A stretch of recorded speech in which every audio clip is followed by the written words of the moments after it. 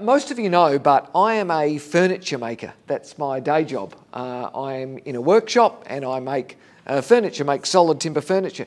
And one of the things that people often ask me, Matt, what's your favourite part of the furniture making process? You know, taking from sort of boards right through to the end. What's your favourite part of the journey? And it's actually a hard question for me because genuinely, I'm not just saying this, I really do love just about every step of the process.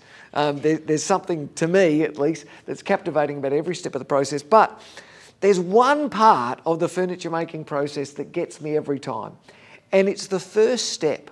The timber that I buy in and that I use comes what we call rough sawn. So it's just been rough sawn at a sawmill, and it's all sort of hairy and furry, and it's usually a fairly plain kind of colour. You can't really tell anything about it. And the first step in the process is to start to flatten that timber. So the first thing it does is it goes over a machine that just takes off that outside layer, that furry, messy outside layer. And when it comes out of that machine, the timber is transformed from being sort of lifeless and discoloured, and all of a sudden you can see the colour and the grain in the timber. And I love that part. It's for me, it's almost like sort of discovering buried treasure. You know, you take these old boards and all of a sudden what comes out, you look at it and you go, wow, I never knew what was inside that timber. We're in the second part of a series that we're calling Hidden Treasure here. We're saying that the writers of the Bible talk often about treasure. And sometimes when the writers of the Bible talk about treasure, they're talking about actual, sort of silver and gold and things. But often when they talk about treasure, they're talking about a different kind of treasure. Jesus himself uses the word treasure as an analogy to talk about God and the things of God. He talks about having treasure in heaven. He says that where your treasure is, there your heart will be. In Jesus' world, discovering treasure, finding buried treasure, was like winning the lotto is today, right? It was that thing that everyone dreamed about. It was that what if. It was the conversation the kids had at school when they would say, what would you do if you found buried treasure? Like we would say today, imagine what would you do if you won the lottery? Finding buried treasure, finding treasure was a thing in Jesus' day. It was the thing of dreams. And that got me thinking, and in the setup to this series got me thinking, because I'm not sure how you think about God, but my guess is, and my sort of observation is that not many of us think about God like we think about winning the lottery. Maybe we go to church, maybe we're part of a small group, we might read our Bibles, we might pray, but it's not exactly the language, it's not exactly the lifestyle of winning the lottery for most of us, is it? And so we've said that the purpose of this series is to go treasure hunting, to kind of dig into what the Bible says about treasure, because maybe, just maybe, we're missing something. Maybe when Jesus talks about finding God like finding treasure, and we talk about going to church like, well, I've got nothing better to do on a Sunday morning or a Wednesday night, maybe we're missing something. Last week we looked at a short story Jesus told, literally just a single verse story that Jesus told about discovering God like discovering buried treasure. And Jesus says that when you discover God like that, when you discover God, it's like discovering treasure buried in a field. And when you realise how valuable it is, how really truly valuable it is, you would sell everything you had to get that treasure. You'd realise just that treasure is worth everything. Today we're going to sort of switch gears a bit, and our treasure hunt is going to take us into the life of Paul and into something that he wrote a couple of decades after the life and the death of Jesus. So grab your shovels, open your Bible, and we're going to go treasure hunting. So we're going to start in the book of 2 Corinthians. If you've got a paper Bible, you go about 2/3 through and you find The boys' names, Matthew, Mark, Luke and John. And after that there's a big book of Acts, another big book of Romans. And then there's 2 books of Corinthians called 1 Corinthians, 2 Corinthians. We're in the second one of those. Paul was just a student when Jesus was executed and resurrected. But sometime after the resurrection of Jesus, Paul had a powerful encounter with the Holy Spirit. God showed up in Paul's life in a really sort of unannounced way. And Paul truly discovered the kind of hidden treasure that Jesus was talking about last week. Paul discovered that in his own life, and it turned his life around. Paul did literally kind of sell everything he had to follow Jesus, to get a hold of and to follow this treasure. In fact, Paul was sort of so committed to this that he would spend the rest of his life, this treasure was so valuable to him, that he would spend the rest of his life travelling around the world just sharing the good news of Jesus, just sharing with people and talking with people about who Jesus is. And we're going to read, so one of the churches, Paul set up a bunch of churches, right? So he would go into a city, he would share about the good news of Jesus, and as people began to believe in him, he would draw them together and they would become a church. So when we say that Paul set up churches, he didn't buy buildings and write constitutions and employ staff. He helped small gatherings of people meet together in homes and live out their faith. That's what the very first churches look like. And Paul repeated this process all across the world. And one of the cities that Paul did this in was the city of Corinth. It's a city that still exists today. You can type it into Google Maps, Corinth, and you'll find it's a city on the coast of Greece. A number of years after Paul sets up this church, he writes a letter, actually writes 2 letters back to this church. And we've got copies of those letters. They're in our Bible, and they're called the letters of Corinthians, 1 Corinthians and 2 Corinthians. About 56 AD, Paul writes the second letter back to the Corinthians, a letter to encourage them and to teach them more about the things of God. And that's the letter we're going to read today. So we're in 2 Corinthians, chapter 4, and I'm going to read to you from verse 6.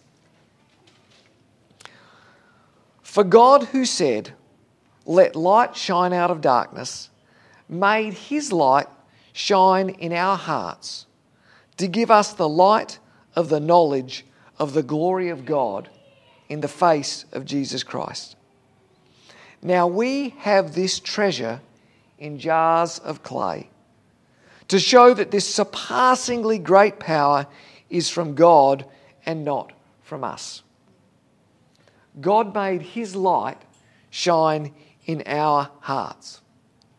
In the Bible, when the writers of the Bible talk about light, light is a symbol, if you like, for the presence of God.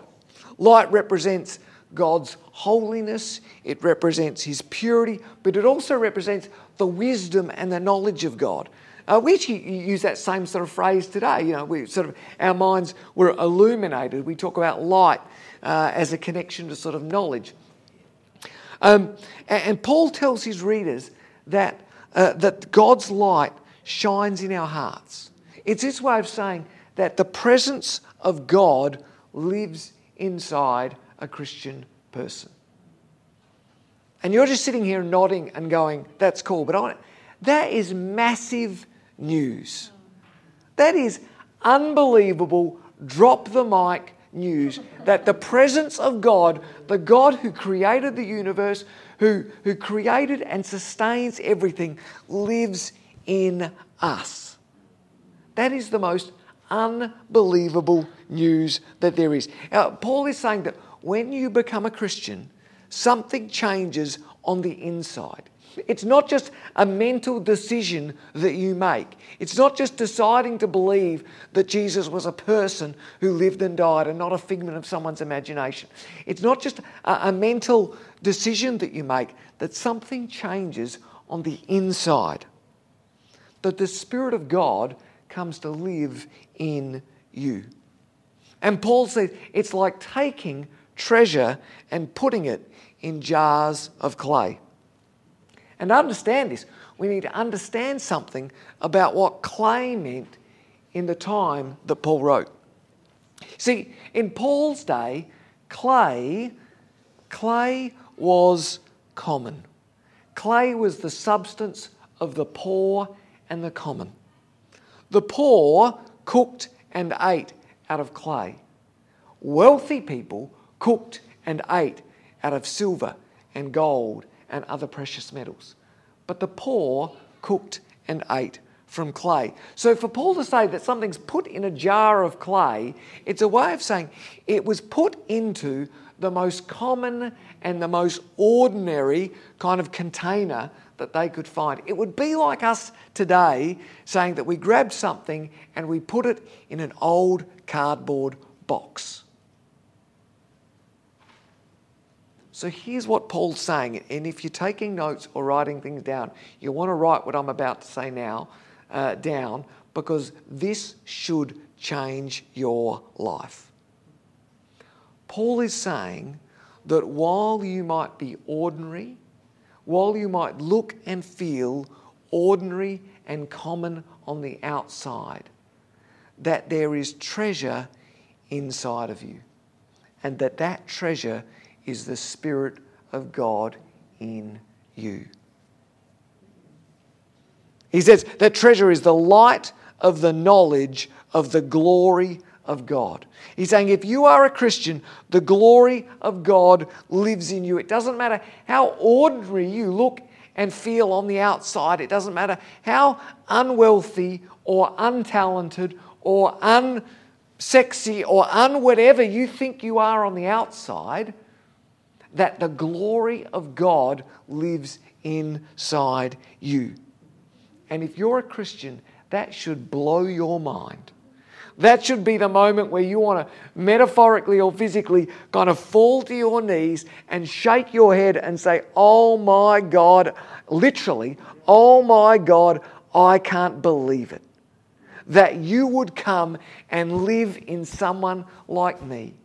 That you would want to come and live with me. That the glory of God would be inside me as an ordinary, common person is mind-blowing for the Christian. But most of us don't drop to our knees, do we? Most of us don't put our hands on our head and say, wow. And I think I know why. I think it's because most of us spend more time focused on the outside than we do on the inside. Most of us are more focused on what we look like and what we project on the outside than the treasure that is on the inside. Most of us spend more time, worrying about how good we look on the outside than what's going on the inside. And I want to say, if that's you, this isn't a guilt thing. You're not alone. This isn't new. In fact, this happened way back. This happened in the time of Jesus.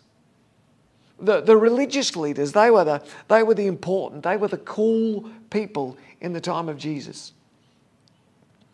But they were way more worried about how they looked on the outside. They were way more worried about who they hung out with, what they ate, what they were wearing, how other people were perceiving them, than they were about what was going on in their hearts. And Jesus went to town on them for that. Listen to the words that Jesus speaks to them in Matthew 23. He says, woe to you, teachers of the law and Pharisees, you hypocrites. He says, you're like whitewashed tombs, which look beautiful on the outside, but on the inside they're full of bones of the dead and everything unclean. He says, woe to you. Another translation says, how terrible it will be for you. He says, you're like a fancy tomb.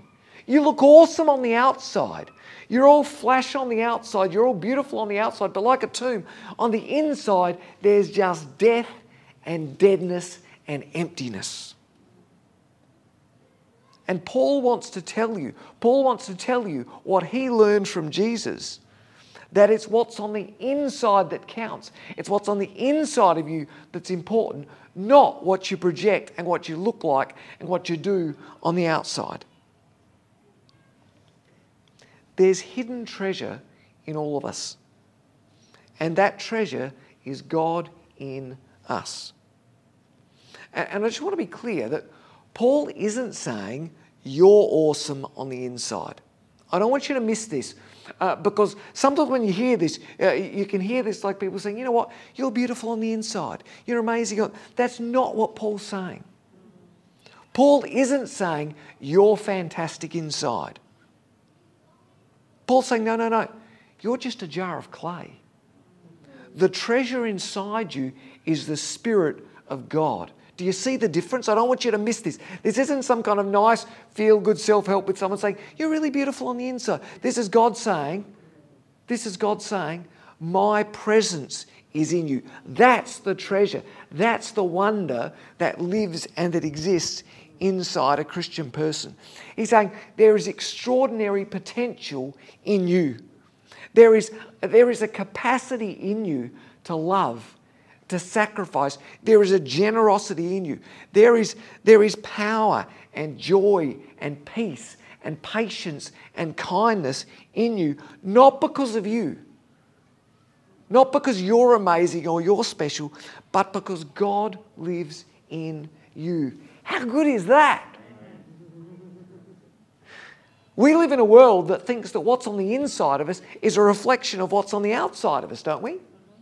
That's why we think that that they're beautiful people and wealthy people and famous people. That's why we kind of, secretly in our minds, we want to be their friends and we want to be around them and we want to be like them, because we get tricked into thinking that what's on the outside is what's on the inside. But for Paul, he says that for a follower of Jesus, the exact opposite is true. The exact opposite is true for someone who follows Jesus. He says it's what's on the inside that counts. It's what's on the inside of you. That's where the treasure is, not what's on the outside. You can look totally ordinary on the outside and still have treasure inside you. He's saying you don't need to be beautiful. You don't need to be wealthy. You don't need to be powerful. You don't need to be influential. You don't need to be anything to impact this world for God, because it's what's on the inside of you that is going to count, not those things that are on the outside. For some of us, that is good news. You know what I'm saying?